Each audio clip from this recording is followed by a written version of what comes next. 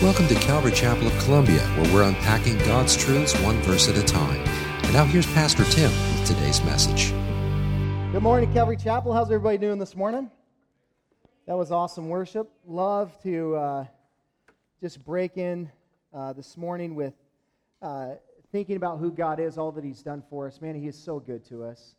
And I'm grateful that I get to, as John mentioned, be able to come every week and fellowship, hopefully more than just once a week, but, during the week and be able to fellowship with you guys.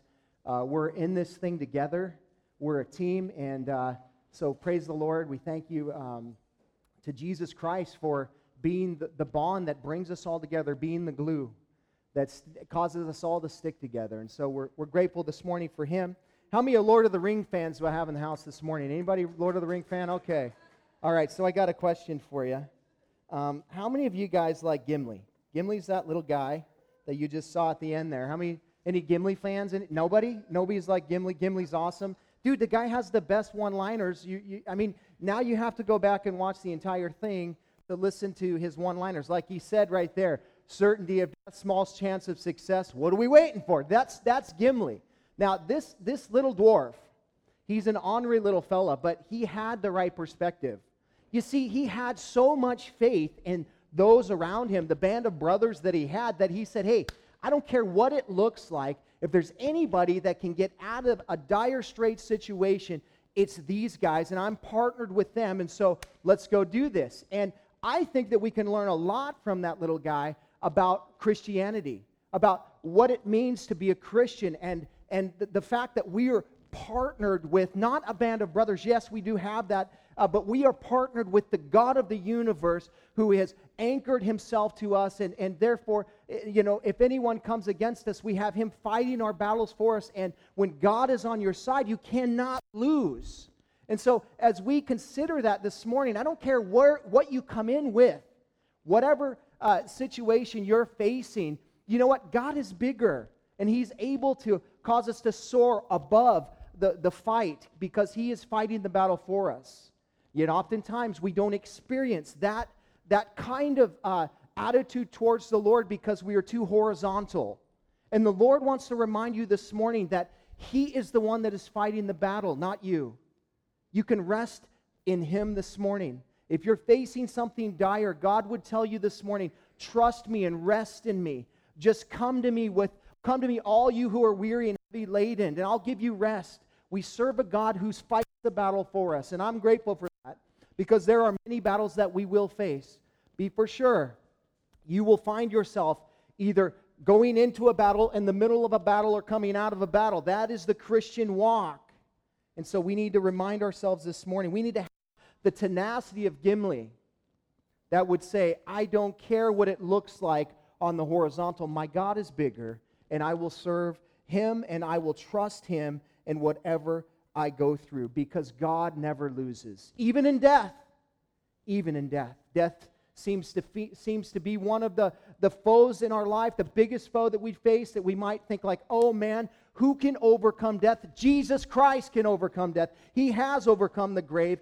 He's overcome the grave for you. Yeah, let's give the Lord a hand. He is with us, and He is for us. Paul said it like this in Philippians 1:21. This is my life verse. For to me to live is Christ, but what? To die is gain. To die is gain. Why is that? Because we've been given victory over death. Listen, our only requirement in this whole thing is to be all in. To be all in. That is the title of my message this morning, and that is what I want to talk to you about. If you have a Bible, turn with me to Joshua chapter 10. Joshua chapter 10. If you're a guest with us this morning, we want to welcome you. We're so thankful that you've come to worship with us. If you're joining us on the live stream, hey, actually, I want to give a shout out to my Aunt Billy, who is in Billings, Montana. Would you just give her a round of applause? Aunt Billy, we love you. We're glad you're watching. And whoever else is on today, we want to welcome you. And if perhaps you're listening to a podcast or something later, we're glad you're joining us as well. If you were with us last week, you'll remember that Joshua was called by the army of the Gibeonites to come and fight with him. The Gibeonites were being surrounded by 5 different kingdoms, like the massive army was coming against them, and they cried out to Joshua. And as Joshua was considering the matter, he got the nod from heaven. God said, "You go, boy, because I have given all of these armies over to you. All of these 5 kings will bow at your feet. You will have them under your foot. You will have victory. There will be none standing when you're done." And so Joshua and the Israelites marched some 25 miles up, 4,000 feet in elevation, all night long to go fight a 5-kingdom army that's been rested and ready for battle. It seems unfair, and yet it's not fair. It is unfair for those who have been rested and ready for battle because they have no idea what they're about to encounter. The God of Israel is going to fight the battle for them, and we see right away God causes confusion. He throws them into just an utter chaos, and that gives Israel the opportunity to strike. Then, right after that, as these kingdoms begin to flee the situation, as they descend from Gibeon down by way of Beth Horon, the Lord hurls stones down upon them, and they are just being picked off left and right. And then, one of the greatest miracles in the Bible, Joshua commands the sun to stand still. Hey, does anybody think that really happened here? I mean, that really happened. That is not a mythical thing. That is not something that we read in the Bible and go, "Oh, God, causes donkeys to speak and the sun to stand still." Yeah, because He's God. He can do those kind of things. And you would have, many people come and point out those kind of what they would call ridiculous things. We call them miracles because our God is a miracle maker. He is in control of everything. And so we believe in these kind of things. So when you believe in the Bible and what it says, then it doesn't matter what you encounter, right? If God says, I'm going to cause the sun to stand still, we can trust it and believe it because He can do it, because He is able. And so Joshua, the only time, it's said in there that it was not that had never happened before, and there hasn't been a day since that someone could do what Joshua did. He commanded the sun to stand still, and the Lord used that for His own purpose. He was causing the children of Israel to go into this land and to clear them out. And so at this point, Israel defeats them. They have pretty much wiped out much of the southern kingdom of Canaan, but they're not done.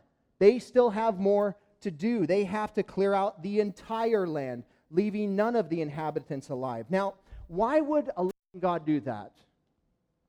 Why would a loving God tell the children of Israel to wipe out all of the inhabitants of Canaan? Because God, yes, He is a loving God, and He loves us fiercely. He loves us with a love that is beyond our comprehension.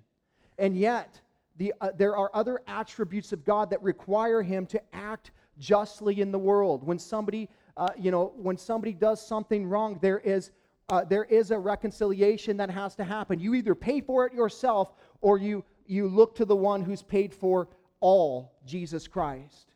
But regardless, payment will be made. You can rest assured that God Himself will make sure that payment is fulfilled. And so this God of love is also a God of justice and righteousness and holiness. And so He would tell the children of Israel, you go and wipe out these people from the face of the earth. Why? Because they are being judged. Now, lest you judge God and think that He is acting unjustly, consider the fact that God gave these Canaanites, the people that inhabited the land of Canaan, a little over 400 years of time to repent, to come to know Him, and they would reject Him. And so God, after a period of time, He will execute judgment. It's called the Popeye point, where the Lord Himself says, I've had all that I can stand, and I can't stand no more, and then He judges the world, and that is the truth. The flood was a Popeye point for God. He had all that He could stand, and He can't stand no more. This particular time period when the children of Israel are going into the land of Canaan, the promised land, God had all that He can stand, and He can't stand no more. For nearly 430 years approximately, from the time the word went forth from Abraham to the point in which this happened. It's Genesis chapter 15, verses 15 through 16, if you are taking notes. And here's what it says. The Lord speaking to Abraham. You shall go to your fathers in peace. You shall be buried in a good old age. and they shall come back here in the generation. Listen to this carefully. For the iniquity of the Amorites is not yet complete. That is the key phrase there. God is saying He is waiting. He is being patient. He is reaching out to the Amorites. He is drawing them. They are rejecting Him. They will not listen. So after a period of time that God has determined, it's up to Him to determine that time period. After this particular point, when He decides that the Amorites have completed their iniquity, when He says, that's it, enough is enough, He sends the fourth generation. So there is a time frame involved in it. Their fourth generation of the Israelites would go into the land of Canaan, and they would execute judgment upon those that God is drawing that would understand the God of patience, yes, and God is one that will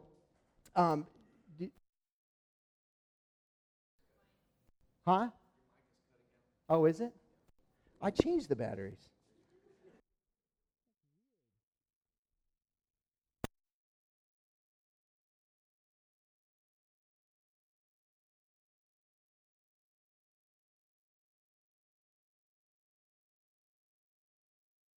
If not, I'll just switch to the other mic. Is that better? Okay. So, the idea is that God is a God of patience, yes, but there comes a time when He will execute judgment. And that time point had come. Listen, these people had sinned greatly. They were sacrificing their offspring to a statue named Moloch, where it was a statue with hands that were out like this, and they would build a fire underneath his hands, and they would take their offspring and toss them up on this burning bowl of hands, and they would sit there and sizzle and die. These people were completely and totally debaucherous. They were worshiping idols. They were involved in all kinds of sexual immorality. They were contrary to everything that God would say you're supposed to be. They were living contrary to. And so the Lord says, I'm going to judge you. And I would say that we live in a time period which is very much like the time period in which the Amorites lived. And I would say that, when you look back in the Old Testament and you consider the offspring being sacrificed, I look at that. There is no statue called Molech today, but there is offspring being sacrificed. There is to the tune of somewhat of 1 million babies being sacrificed on a yearly basis in the United States alone through abortion. Nearly, since Roe and Wade, which, by the way, Norma McLaren or whatever, what was her name, McSomething? She died a couple days ago. Do you know that she changed her position? And there's a video out on YouTube of her saying, I never considered what the ramifications of my actions, of what I stood for back then. I was a silly girl, a 21-year-old girl that didn't know what she was doing. But now what I see, what I've done, I am embarrassed by it. God forgive me. And I don't know if she's a Christian or not, but she stood now against abortion. She herself said, I never had an abortion.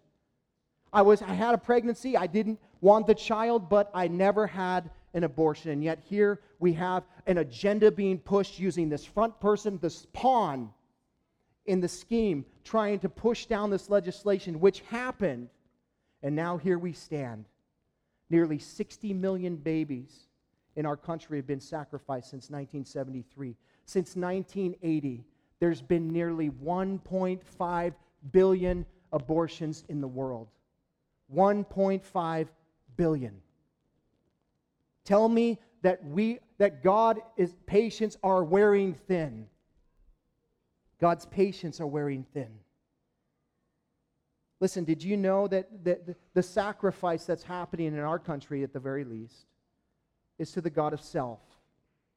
To the god of self. Why do I say that? Because did you know that the abortion thing is so controversial, what about molestations? What about rape? What about those? Oh, you mean like the 1% of abortions that happen as a result of that? Because 98.3% of abortions are a result of election, as a result of saying, I just don't want a baby, or I don't think I can afford one, right? And so that's really, we want to make a big case about the 1.3% or 1.7% or whatever it is. There is no justification for that. And there are some here in this room today that have said, hey, I've been there. You know, I've done that. And the Lord forgives, and He loves, and He nurtures, and He heals, and He sends His Spirit out to nurture those that have gone through that. But understand, there's paganism in our world that was very much like the paganism that was happening back in this day and age. And the Lord is about to say, I've had all that I can stand, and I can't stand no more. We know that time is short. We know that He is about to execute judgment on the face of this earth, much like He did here. But that isn't God's heart. God wants to save. He said, I didn't send my Son into the world to condemn the world, but to save the world through Him. God wants to save. He's an equal opportunity Savior. The Amorites had the opportunity to come to Christ. You have an opportunity to come to Christ. There's not a single person that ever lived on the face of the planet didn't have an opportunity to take their sin, how great it might have been, to the cross and allow the blood of Jesus Christ to pay for that sin. God shows no partiality, but He is faithful in every aspect of who He is, including that of judge.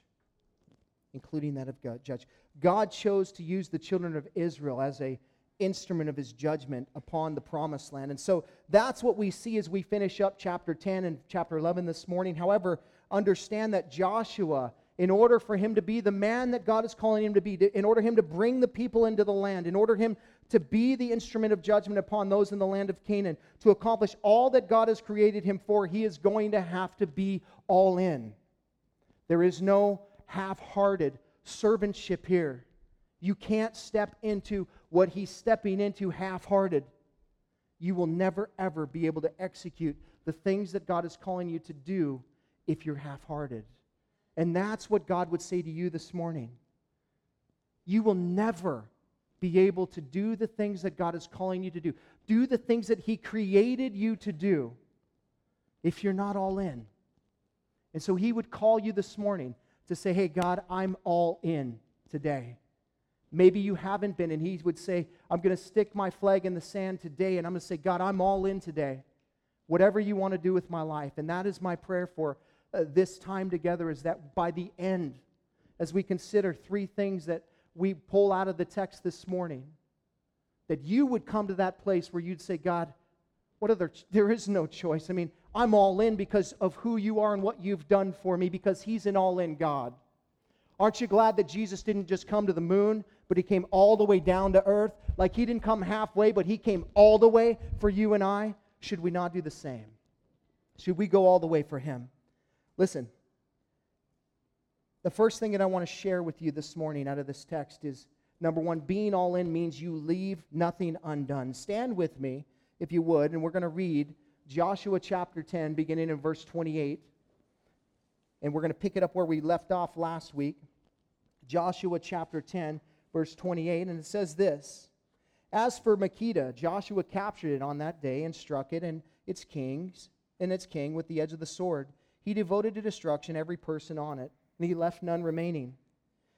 And he did to the king of Makkedah just as he had done to the king of Jericho. Then Joshua and all Israel with him passed on from Makkedah to Libnah and fought against Libnah. And the Lord gave it also, and its king, into the hand of Israel. And he struck it with the edge of the sword and every person in it. He left none remaining in it.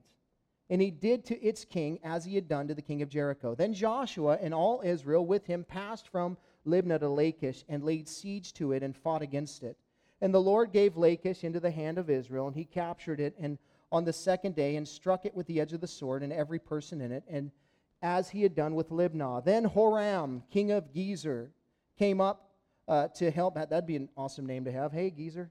But anyway, came up to help Lachish. I just thought of that. And Joshua struck him and his people until he left none remaining. Then Joshua with all Israel with him passed on from Lachish to Eglon. And they laid siege to it and fought against it, and they captured it on that day and struck it with the edge of the sword. And he devoted every person in it to destruction that day, as he had done to Lachish. Then Joshua and all of Israel with him went up from Eglon to Hebron, and they fought against it and captured it and struck it with the edge of the sword. and its king and its towns and every person in it. He left none remaining, as he had done to Eglon, and devoted it to destruction and every person in it. Then Joshua and all of Israel with him turned back to Debir and fought against it, and he captured it with its king and all its towns. And they had struck them with the edge of the sword and devoted to destruction every person in it. He left none remaining, just as he had done in Hebron and to Libnah and to its king. So he did to Debir and to its king. So Joshua struck the whole land, the hill country and the Negeb and the lowland and the slopes and all their kings. He left none remaining, but devoted to destruction all that breathed, just as the Lord God of Israel commanded. And Joshua struck them from Kadesh Barnea as far as Gaza, to all the country of Goshen as far as Gibeon. And Joshua captured all these kings in their land at one time, because the Lord God of Israel fought for Israel. Then Joshua returned, and all Israel with him, to the camp at Gilgal. And Father, we thank you for your word this morning. Lord, we are so grateful that you were an all-in God, that you saw us stuck in our situation. You saw us stuck in our sin. You saw us stuck in our darkness. And while we were yet still sinners, you sent your Son to die. Lord, we thank you that you've accomplished all for us. This morning, God, we want to give you our lives. We want to surrender ourselves to you. We want to be all in to the plan that you have for us. We ask that you would help us this morning, God, to wave the white flag in whatever areas of our life that are not surrendered to you, that are hindering your ability to do all that you want to do through us. Maybe it's our security in our bank account. Maybe it's maybe it's prestige. Maybe it's a social situation. Maybe it's a family thing. Maybe it's pressure from parents. Whatever it is, Lord, this morning we want to surrender to you. We would ask you, Lord, to help us to overcome. We know that you've given us victory. And so, Lord, let us stand victorious this morning, we pray, in Jesus' name. Amen. You can be seated. There is a repeated phrase at the end of chapter 10 there, and we'll see it repeated through chapter 11, and it is this: he left none remaining. He left none remaining. Joshua did all that was set before him to do. He didn't stop because he got tired. He didn't stop because he had thought that he had enough land and that they could occupy that land in the southern half of Israel. And so, he thought, okay, well, we're good enough. We don't need all the rest. No, he kept going. He left nothing undone because he was called to do all that he had done. And because he was all in, he did execute all that God laid out for him to do. You have to be all in order to do that. Living for Christ isn't always rainbows and unicorns, is it? A lot of times it's a lot of hard work. Listen, there is endurance. There is difficulty. God calls you on a narrow path that is sometimes steep and very arduous, and it's difficult. He said, narrow is the path and difficult is the way for those who find life. The reason for that is because you have all kinds of things coming against you when you stand for Christ. When you take a stand for Christ, you have the enemy, you have the world, and you have the flesh all coming against you. The unholy trinity coming down upon you, and you will never stand on your own. You have to be all in order to be successful as a Christian, because it's tough. It's difficult. We have been given the Holy Spirit as the power in order to live the life that we've been called to live. And yet, we will never experience the full power of the Holy Spirit in our life until we're all in, until we've said, Holy Spirit, I surrender to you. Whatever you want to do in my life, empower me with whatever gifting you desire for me to have. But I'm afraid to walk in those giftings. Well, that's the problem then, isn't it? That becomes the issue. I'm not all in. If you're all in, you're saying, God, use me however you want. You're the Isaiah saying, God, here am I, send me. Whatever you want to do. I don't care how big the battle might be, God, send me there. If you're fighting for me, I'll go. I'm not talking about mustering up your own faith. I'm talking about getting behind a God who is bigger than anything and allowing Him to go forward and just following Him as He directs you. Your faith is not in yourself. Your faith is in Jesus Christ and what He's done on the cross, yes, but it's in God who has gone before you and who has given the victory for you. He fights the battle for you. And the only way that we will experience all that He has for us, that we will, this idea that God has a plan for our life and we'll be able to fulfill that plan, is until we are all in. And there are times that we waffle. There are times that we are all in, and then there's times that we are not. And so God would call us today back to the plumb line, and He'd say, let's get back to where we're all in. Because I can't really do anything until we're back to that place. And so you're asking God to work in your life. You're asking Him to give you power. You're asking Him to do these things in your life right now. And He's saying, hey, we got to get back to the plumb line first.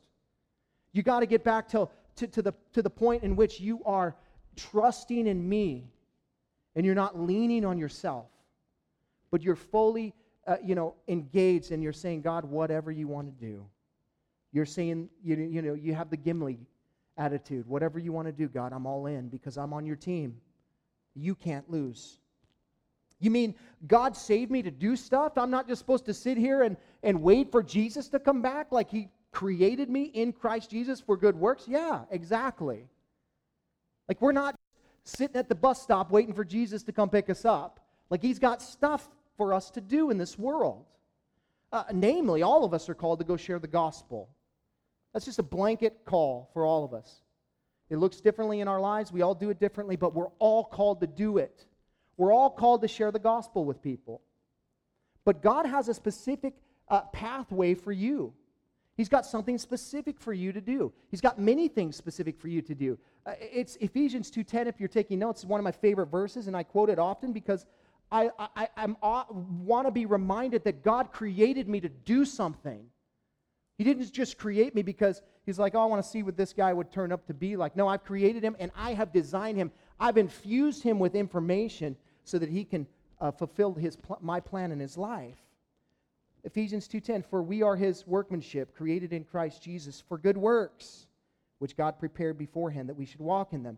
You and I are God's workmanship. I love the word. In the Greek, it's pomia. It literally means we are His poem.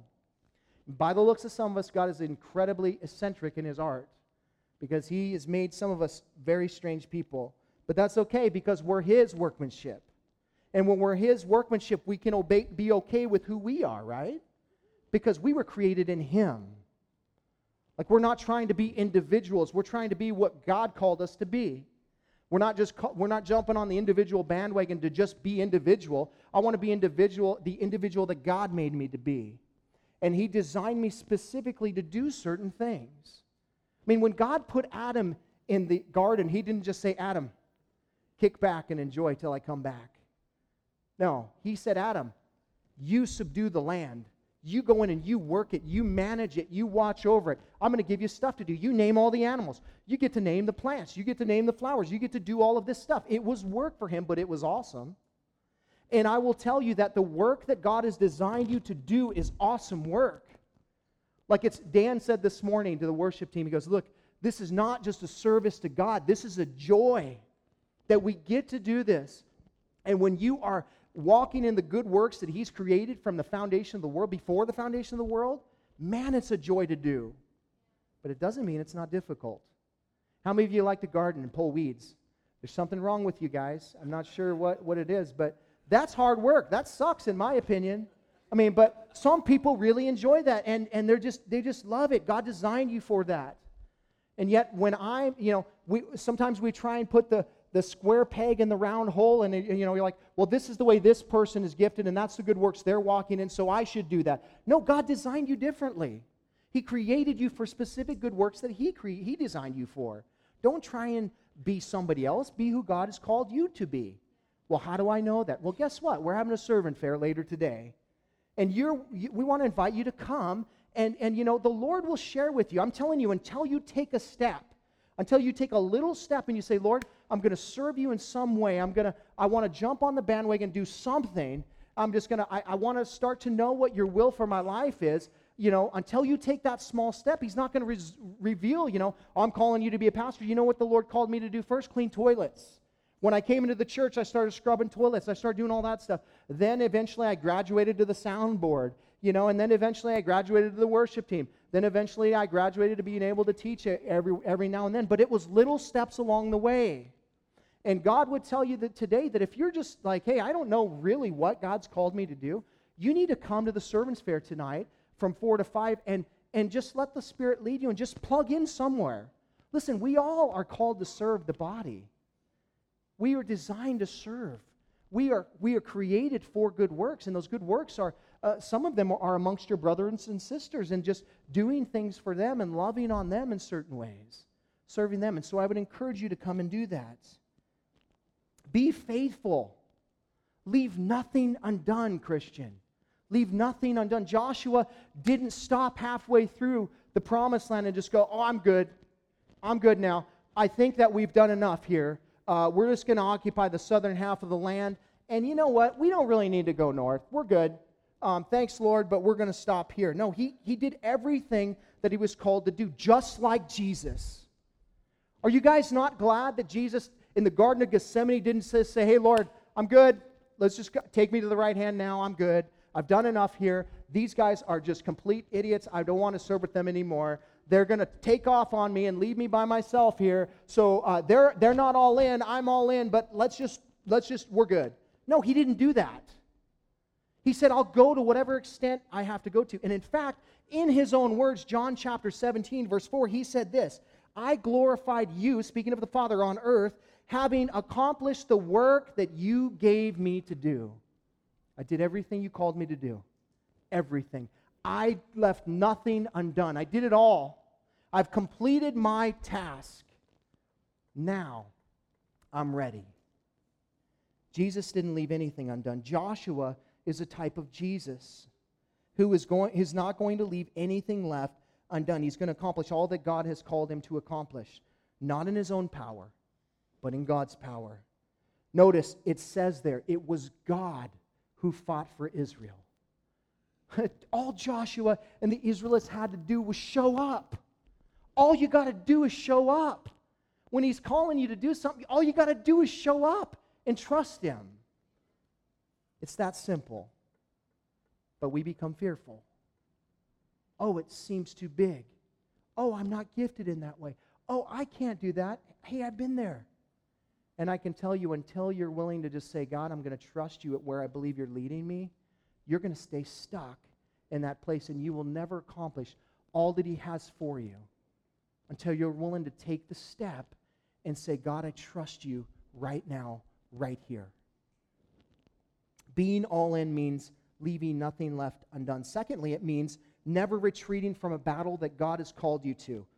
Look at chapter 11, verse 1. When Jabin, king of Hazor, heard of this, he sent to Jobab, king of Madon, and to the king of Shimron, and to the king of Akshaph, and to the kings who were in the northern hill country, and in the Arabah, south of Chinneroth, and in the lowland, and in the Naphoth door on the west, to the Canaanites in the east and the west, the Amorites, the Hivites, the Perizzites, and to the Jebusites in the hill country, and the Hivites under Hermon in the land of Mizpah. They came out with all their troops, a great horde, in number like the sand that is on the seashore, with very many horses and chariots. And all these kings joined their forces and came and encamped together at the waters of Merom to fight against Israel. And the Lord said to Joshua, do not be afraid of them, for tomorrow at this time I will give over all of them slain to Israel. You shall hamstring their horses and burn their chariots with fire. So Joshua and all his warriors came suddenly against them by the waters of Merom and fell upon them. And the Lord gave them into the hand of Israel, who struck them and chased them as far as Great Sidon and Misrephoth Maim, and eastward as far as the valley of Mizpah. Man, these are so hard to read. My mouth doesn't make these sounds. And they struck them until he left none remaining. Verse 9, and Joshua did to them just as the Lord said to him. He hamstringed their horses and burned their chariots with fire. And Joshua turned back at that time and captured Hazor and struck its king with the sword. For Hazor formerly was head of all those kingdoms. And they struck with the sword all who were in it, devoting them to destruction. There was none left that breathed. And he burned Hazor with fire. And all the cities of those kings and all their kings Joshua captured and struck them with the edge of the sword, devoting them to destruction, just as Moses, the servant of the Lord, had commanded. But none of the cities that stood on the mountains did Israel burn, except Hazor alone, that Joshua burned. And all the spoil of these cities and the livestock the people of Israel took for their plunder, but every person they struck with the edge of the sword until they had destroyed them, and they did not leave any who breathed. Just as the Lord had commanded Moses as his servant, so Moses commanded Joshua, and so Joshua did. He left nothing undone of all the Lord had commanded Moses. Now, I can't imagine what Joshua and the children of Israel must have been thinking after the battles that they had already fought. You might be thinking, now we have to face this massive army made up of the entire northern kingdom is now coming against us. Everybody, they're bringing out everybody against us. Like, this army was so big that it was innumerable. You couldn't number it. Like, it was as much as the sand particles on the sea. You ever tried to count those? Don't do it. It's a waste of time. The number was staggering. Not only that, but notice, they had these weapons that were very intimidating. They had horses and chariots. They had never faced an army like this since after fleeing from Egypt. Like, they're thinking like, oh my gosh, what do we do now? This army is massive. They have weaponry that we don't have. How can we fight this battle? And any human being in their right mind would say, hey, this battle's too big for us. Let's not do it. Let's just go back and reside in the southern kingdoms. But only a person that's all in would say, what are we waiting for, right? What are we waiting for? Joshua was ready to face the battle. He was ready to step into the battle. But this wasn't a battle that he'd ever seen before. What I don't want you to miss is this, that you're going to face battles that you've never faced before. Like, God is going to step you. It's not going to be a cookie-cutter battle that's just one after another. It's the same thing always. Listen, the enemy is really good at intimidation. And so he knows your fears, he knows your weaknesses, and so he's going to come against you in ways that are going to create fear in your heart because he knows you. And yet, if the Lord has called you into the battle, you step to the line and you say, Lord, I'm here. Let's do this. Whatever you want to do. You don't run away. God, what we just read there it was God that commanded them to do it. It was God that commanded them. God commanded them. 3 times we read that God commanded them to do this. When God commands you to step into a battle, you step into it no matter what you see. You don't say, I'm afraid of what will happen here. I'm afraid I'm going to hurt their feelings and they're not going to like me. God's called you to that battle. You step into the battle. When God has called you to go confront somebody on something, you don't flee from it. If He's commanded you to go, you go and you step into the battle and you say, Lord, I'm going to fight for that person because you're fighting for them. You love them. You need them to hear what you desire for them to hear because time is short. And you're His warrior and He's sending you. Listen, you're going to step into battles that you've never faced before that are going to look very intimidating. But you have to step into them. You can't run away from them. I can tell you that in the years that I've walked with the Lord, no battle looks the same. Every battle's a little different. You know, one time my wife and I were ministering to this married couple who had a terrible relationship, disastrous relationship. They were violent towards each other, and it was just not a good situation. And they were young, you know, and so very arrogant guy and all this stuff. And one time we were trying to minister to them, and multiple people they'd gone through multiple people in our congregation, you know, and somehow it landed in our court. We were young believers. And we were stepping into the battle saying, we're not going to let your marriage go without a fight. We're going to fight for you. We're going to fight for your marriage. And so at this point in time, they were separated. And the wife was at our house over some holiday. I don't know which one it was, but we had some family members over my house with some friends and stuff, and some of them were single guys. Well, guess what? Her husband calls. He said, what are you guys doing? Oh, I just got some family and friends over, whatever. What's going on, man? Yeah, my wife over there? Yeah. Oh, is there guys over there? I'm a guy. Yeah, there's guys over here. Well, and then he proceeds to tell me how he's going to come smash my head into the concrete and all this kind of stuff. And so, and so I'm like, okay. Well, that's not cool. And so I'm like, well, dude, you know what? We're here for you guys. We're trying to work in the situation, You're trying to intimidate me. Who tries to intimidate? The devil. The devil tries to intimidate us. So this kid's trying to intimidate me, and I just say, hey, you know what? I'm not going to flee from the battle. God's called us to this situation, and we're going to stand our ground. So I said, no. You know what? She's hanging out. We're fine. Nothing's going on. You need to chill out and go pray. You need to go read your Bible or something, man. And he's like, I'll be over there in a second. Slams the door, and I'll tell you, to be honest, I was afraid. I had no idea what this guy was going to do. I didn't know if he was going to show up with a gun, what he was going to show. What I knew was God called me to the situation. And I wasn't going to, try and fuel the fire, but I was also not going to flee the situation. Hey, you got to leave because your husband's an idiot, and he wants to control you, and so, let's get you out of here, because that's exactly what he wanted to do. And guess what? I'm not going to let that happen, because I believe that God is at work here, and the enemy is working through him right now. So guess what? He shows up in my house. And so, dude, I'm like thinking, and we're in my backyard just walking around in circles. I thought the guy was waiting for him to swing at me, and, we were going around in circles, but I stood my ground. I was not going to let this guy intimidate me, and guess what happened? He fled. Wait a second, isn't there a Bible verse that says, if you resist the devil, he'll flee? Yeah, because when you stand your ground and God is with you and he's called you into the battle and you're standing your ground, it's not you standing there, it's him. The enemy is not looking at you, he's looking at God. He's saying, I can't win that battle, I'm fleeing from it. That's why we stand firm in our faith.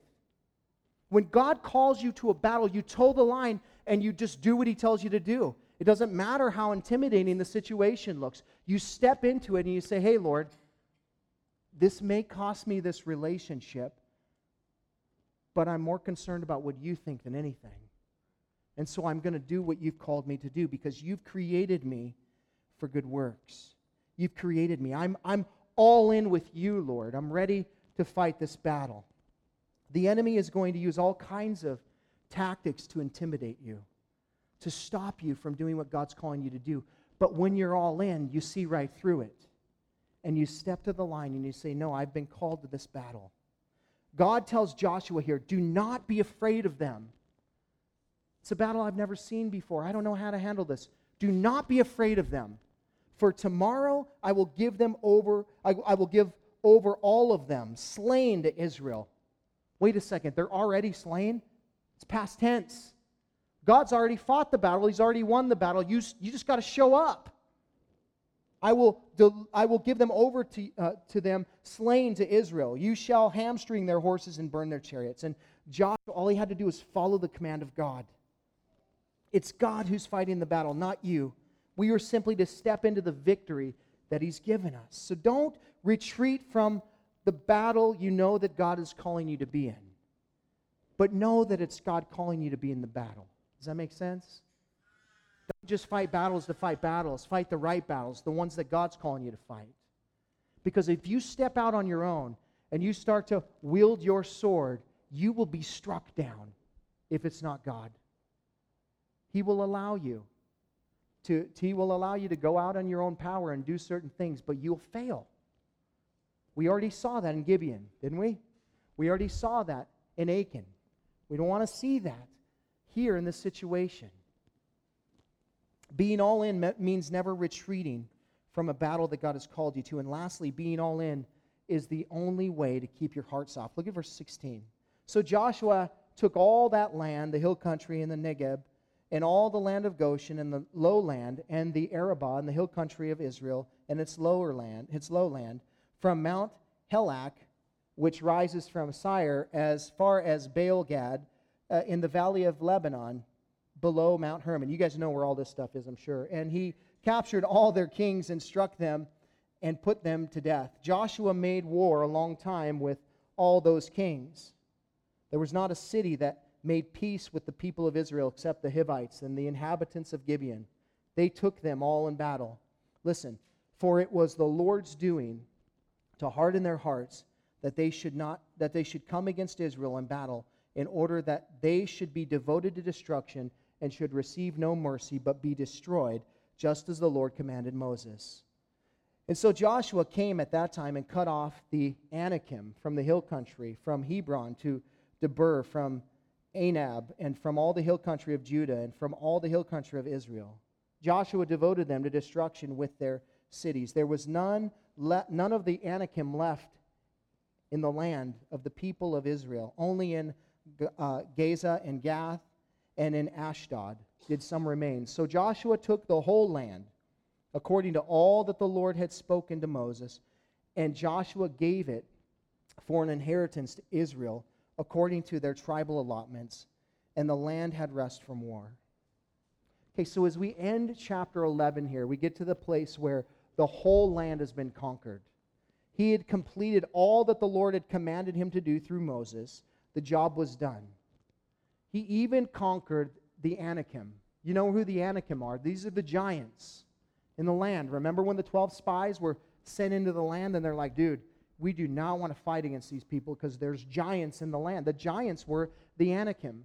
These were the guys from back in, Genesis chapter 6. These are the Nephilim. These are the giants of the land. And in fact, actually, 400 or 500 years later, it's David who will face Goliath, who is from Gad. He's not a Philistine. Goliath is working for the Philistines. It's Philistine land, but he's from Gad. He's from the Anakim. And so, Joshua is taking on the strongest of those people. And listen to me. Isn't it interesting that it's the last battle that he faces is the giants? It's like God is not going to allow you to go into battles that you're just incapable of stepping into. Like, yeah, we got to have faith, right? But he's not going to take a baby in Christ and toss him into this, this situation that a mature, Christian couldn't handle themselves. He's going to call them to the place. He's going to give them the measure of faith they need in the moment. But God baby steps us up. When I first became a Christian, I watched God do stuff for me. And then eventually he started to help me to, he told me to walk. I want you to walk, but I'm going to help you, but I'm going to walk with you. And so he would hold my hand up, and then he would help me to walk through situations, giving me the strength to do it. Then as I got a little bit more mature in my teenage years and I rebelled again, no, I didn't, but, as I got into, walking more mature in the Lord, he started to call me to go further and further and further. The battles began getting bigger. The consequences began getting larger, and all that kind of stuff. That's the way it works. God's not going to throw you in with the giants when you're an infant drinking milk. Like, he's just not going to do that. And he's in control, so he can manage all of that. Like, he's going to watch you. He's going to help you through it. He's not setting you up to fail, is what I'm trying to say. Like, God wants you to succeed. He wants you to see through it. And so he doesn't have them immediately go right into the land and face these guys. He's going to build their faith. He's going to help them grow. He's going to help them see that they can trust him in every aspect. They come against Jericho. God doesn't even have them wield their sword at that point in time. Just the walls fall down before them, right? But then as they go into, they go into the next place, and they're getting ready to fight against Ai, and they do it on their own strength, and they fail. And God shows them that lesson. And then as he takes them on, and he faces these 5 kings, and he shows them that he shows up. It was God that did the battle for them. It was God that confused them. It was God that hurled the stones. It was God that let the sun stand still. He did all of those things. And he's building their faith, getting them prepared for this moment in time when they would face this massive army, when they would face the giants of the land, and he's telling them, now you're ready for this battle. God is not going to throw you into a situation and go, man, I hope you make it. I hope you're able to survive this. Your eyes are going to be this big when they bury you, but don't worry, I'm with you. No, he's gonna help you. You know, you're going to be a minion or whatever, a minion. You know, Bing! But God's going to see you through it. Joshua was never ever relented at doing what God had called him to do, and that's why his heart remained soft towards the Lord. When you're not all in with God, you open yourself up to hardness of heart. What happens is, and you guys all know this, you know as you walk with the Lord. John was even talking about it earlier, where he was saying, you know, in a week's time, it's amazing how quickly your heart can become hard.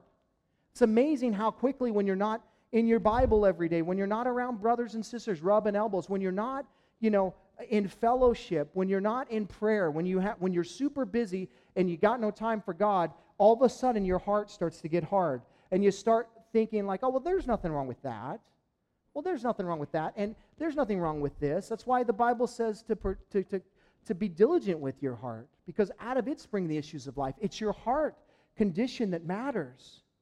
And listen, if you're not all in with God at all the time, you're opening yourself up for failure. You're opening yourself up for sin to come into your life, and then you will eventually harden your heart against the voice of the Lord, and that transition can go downhill very quickly and very drastically. I've watched it happen. I've watched people that were in one moment, I would say like, man, there's no question in my mind, this person is the most solid believer I've ever seen in my life, and before you know it, they're down below like what you would even consider an unbeliever doing. And you're like, oh my gosh, what happened? They stopped being all in. They stopped pursuing God. They stopped doing the first things that they were doing, the simplicity in the relationship with Jesus, where they were just loving on God, where they were just wanting to open His Word, where there was an expectancy every day where they would open it up and say, God, I know you got something for me. What is it? Speak to me. Where you were taking everything to the Lord in prayer, where you were rubbing elbows with brothers and sisters all through the week because you were trying to encourage them and you were being encouraged at the same time. And you were all into that, to the point where you slipped into complacency and you're like, man, I'm good. I read my Bible the last week. I'm good. I go to church on Sundays. I'm good. You know, that's not all in.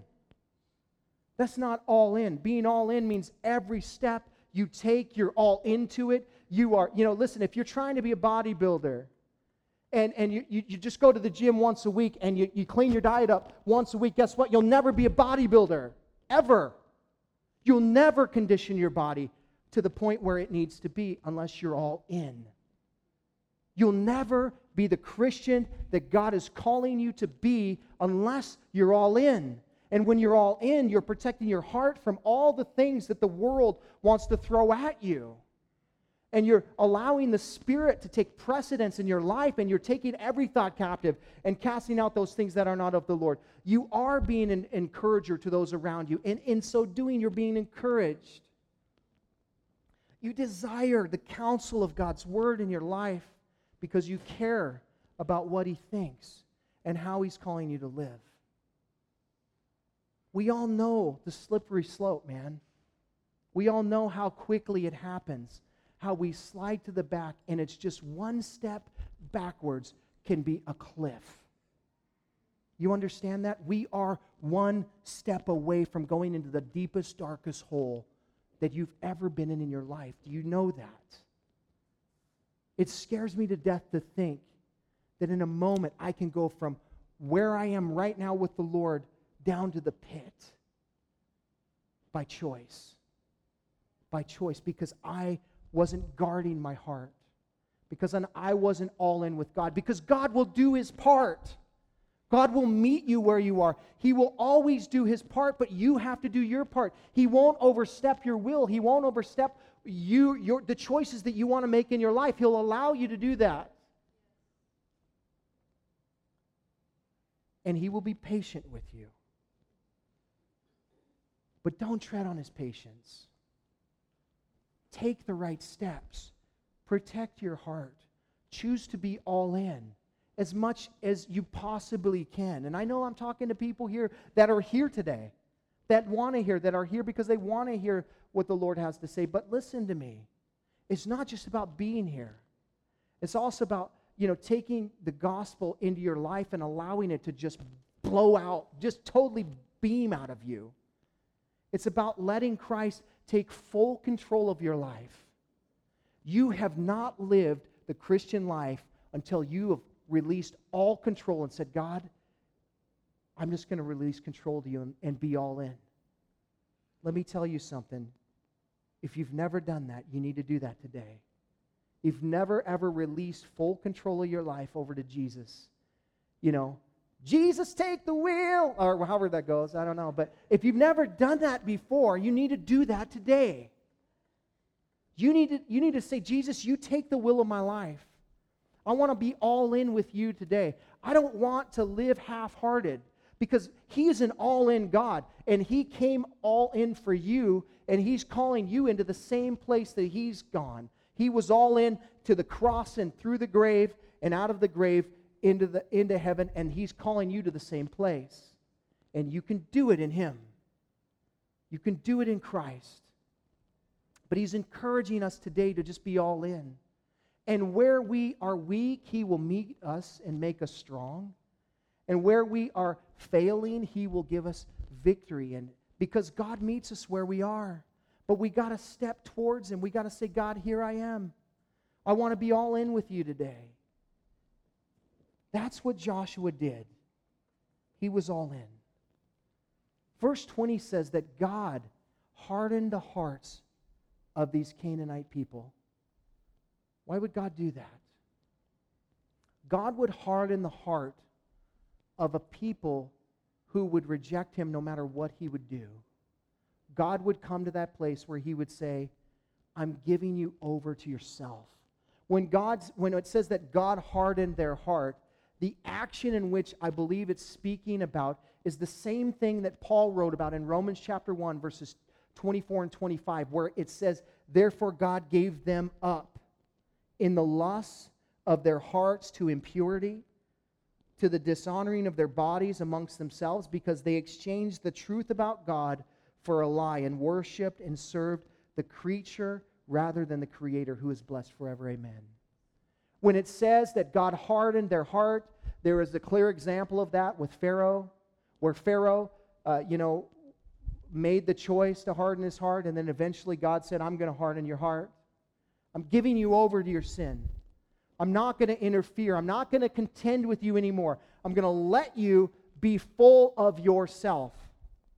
And that's what that means when it says that He hardened their heart. He made the decision for them to just give them over to their sin, and you're stuck there now. Eventually, when you hear the gospel so many times, and you harden yourself against the gospel, and you don't receive the gospel, eventually, every time you do that, your heart's being hardened. Every time you hear what God's voice speaking to you, and you don't listen to Him, you're hardening your heart. And eventually, there comes a time and a place where God would say, I have been patient, and I have endured, and I have contended with you. And there comes a place where He hardens the heart of man, where they're no longer in a position where they're reachable. We see it in the book of Revelation at the end of time, where it says that God gave them strong delusion, where they were just so wrapped up in their own sin that God, without God, overstepping His bound and stepping over human responsibility to respond to the gospel, there's no way for them to come to Him. And so He just gave them a strong delusion. Give you over to your own sin. Listen, I don't want to ever get to that place. And I don't think as a believer that you can get to that place where God would harden your heart because you've come to Christ. But I believe that you can harden your heart to a place where you allow sin in your life to such a degree that Paul would say in 1 Corinthians 5:5, deliver such a one over to Satan for the destruction of their flesh, that their spirit may be saved in the day of the Lord, right? For a believer, it's a different kind of thing that the Lord does with the hardening of heart. He says, deliver to that person over to Satan for the destruction of their flesh. Not their body, their flesh. What is their flesh? Their flesh is the sinful desires that they have. He just deliver them over to Satan. Remove them from the covering of the body of Christ, remove them from the presence and the fellowship of the brethren, and remove them outside of the doors of the church and allow Satan to have his way with them until their flesh is destroyed, until that sin is dealt with. The whole point of that is restoration. 1 Corinthians 5:5 is all about God saying, deliver them over to Satan to the point of so that they will be restored back to the body eventually when they're repentant, that their flesh would be destroyed. Unfortunately, some people don't ever make it back to the restoration process here on earth. Some people get stuck in that place, and they're just in the destruction of flesh, and that is just such a terrible place for a believer to be, where God has delivered you over to Satan for the destruction of your flesh. That is such a hard heart that God would have to do that. Listen to me, I believe that it grieves God greatly to have to give someone over to their sinful desires. I believe it grieves him greatly to have them delivered over to Satan for the destruction of their flesh. It has to sadden him to the point that he says, I'm not going to step in and contend with that person any longer. I'm not going to allow them. I'm going to allow them to do whatever they want to do. The hardening of heart can happen to you and I if we're not all in. And God wants us to be guarded against that this morning. Being all in means leaving nothing undone.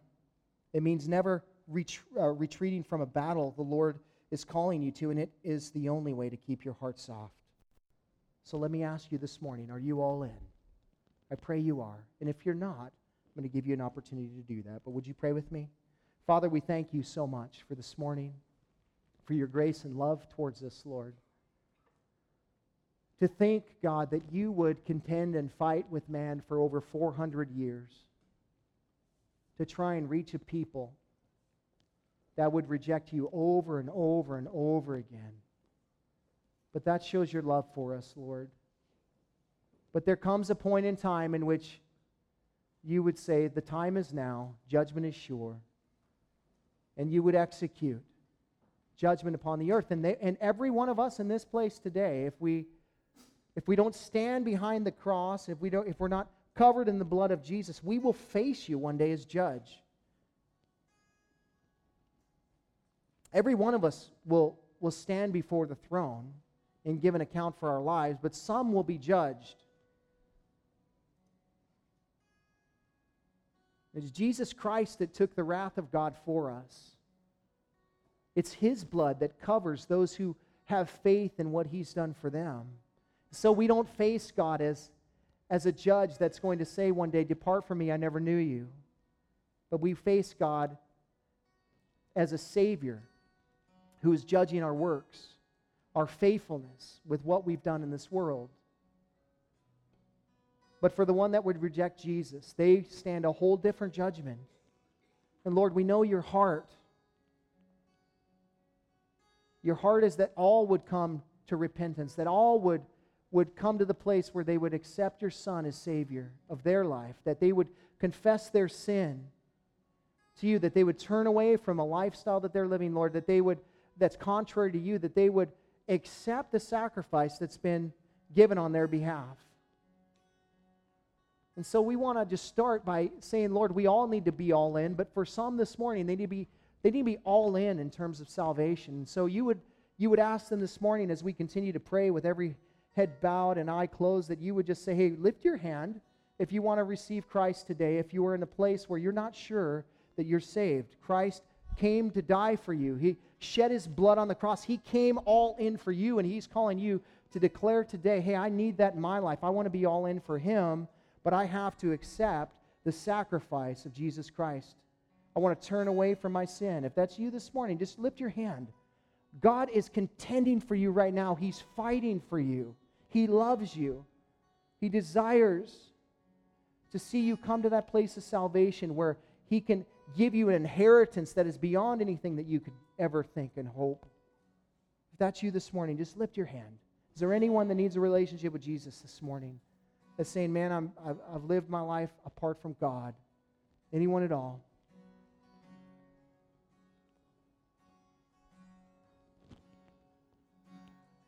God, we thank you, Father, for those in this room today. And Lord, we know that you are at work in our hearts and that there are those in this place today that you are stirring, Lord, even now.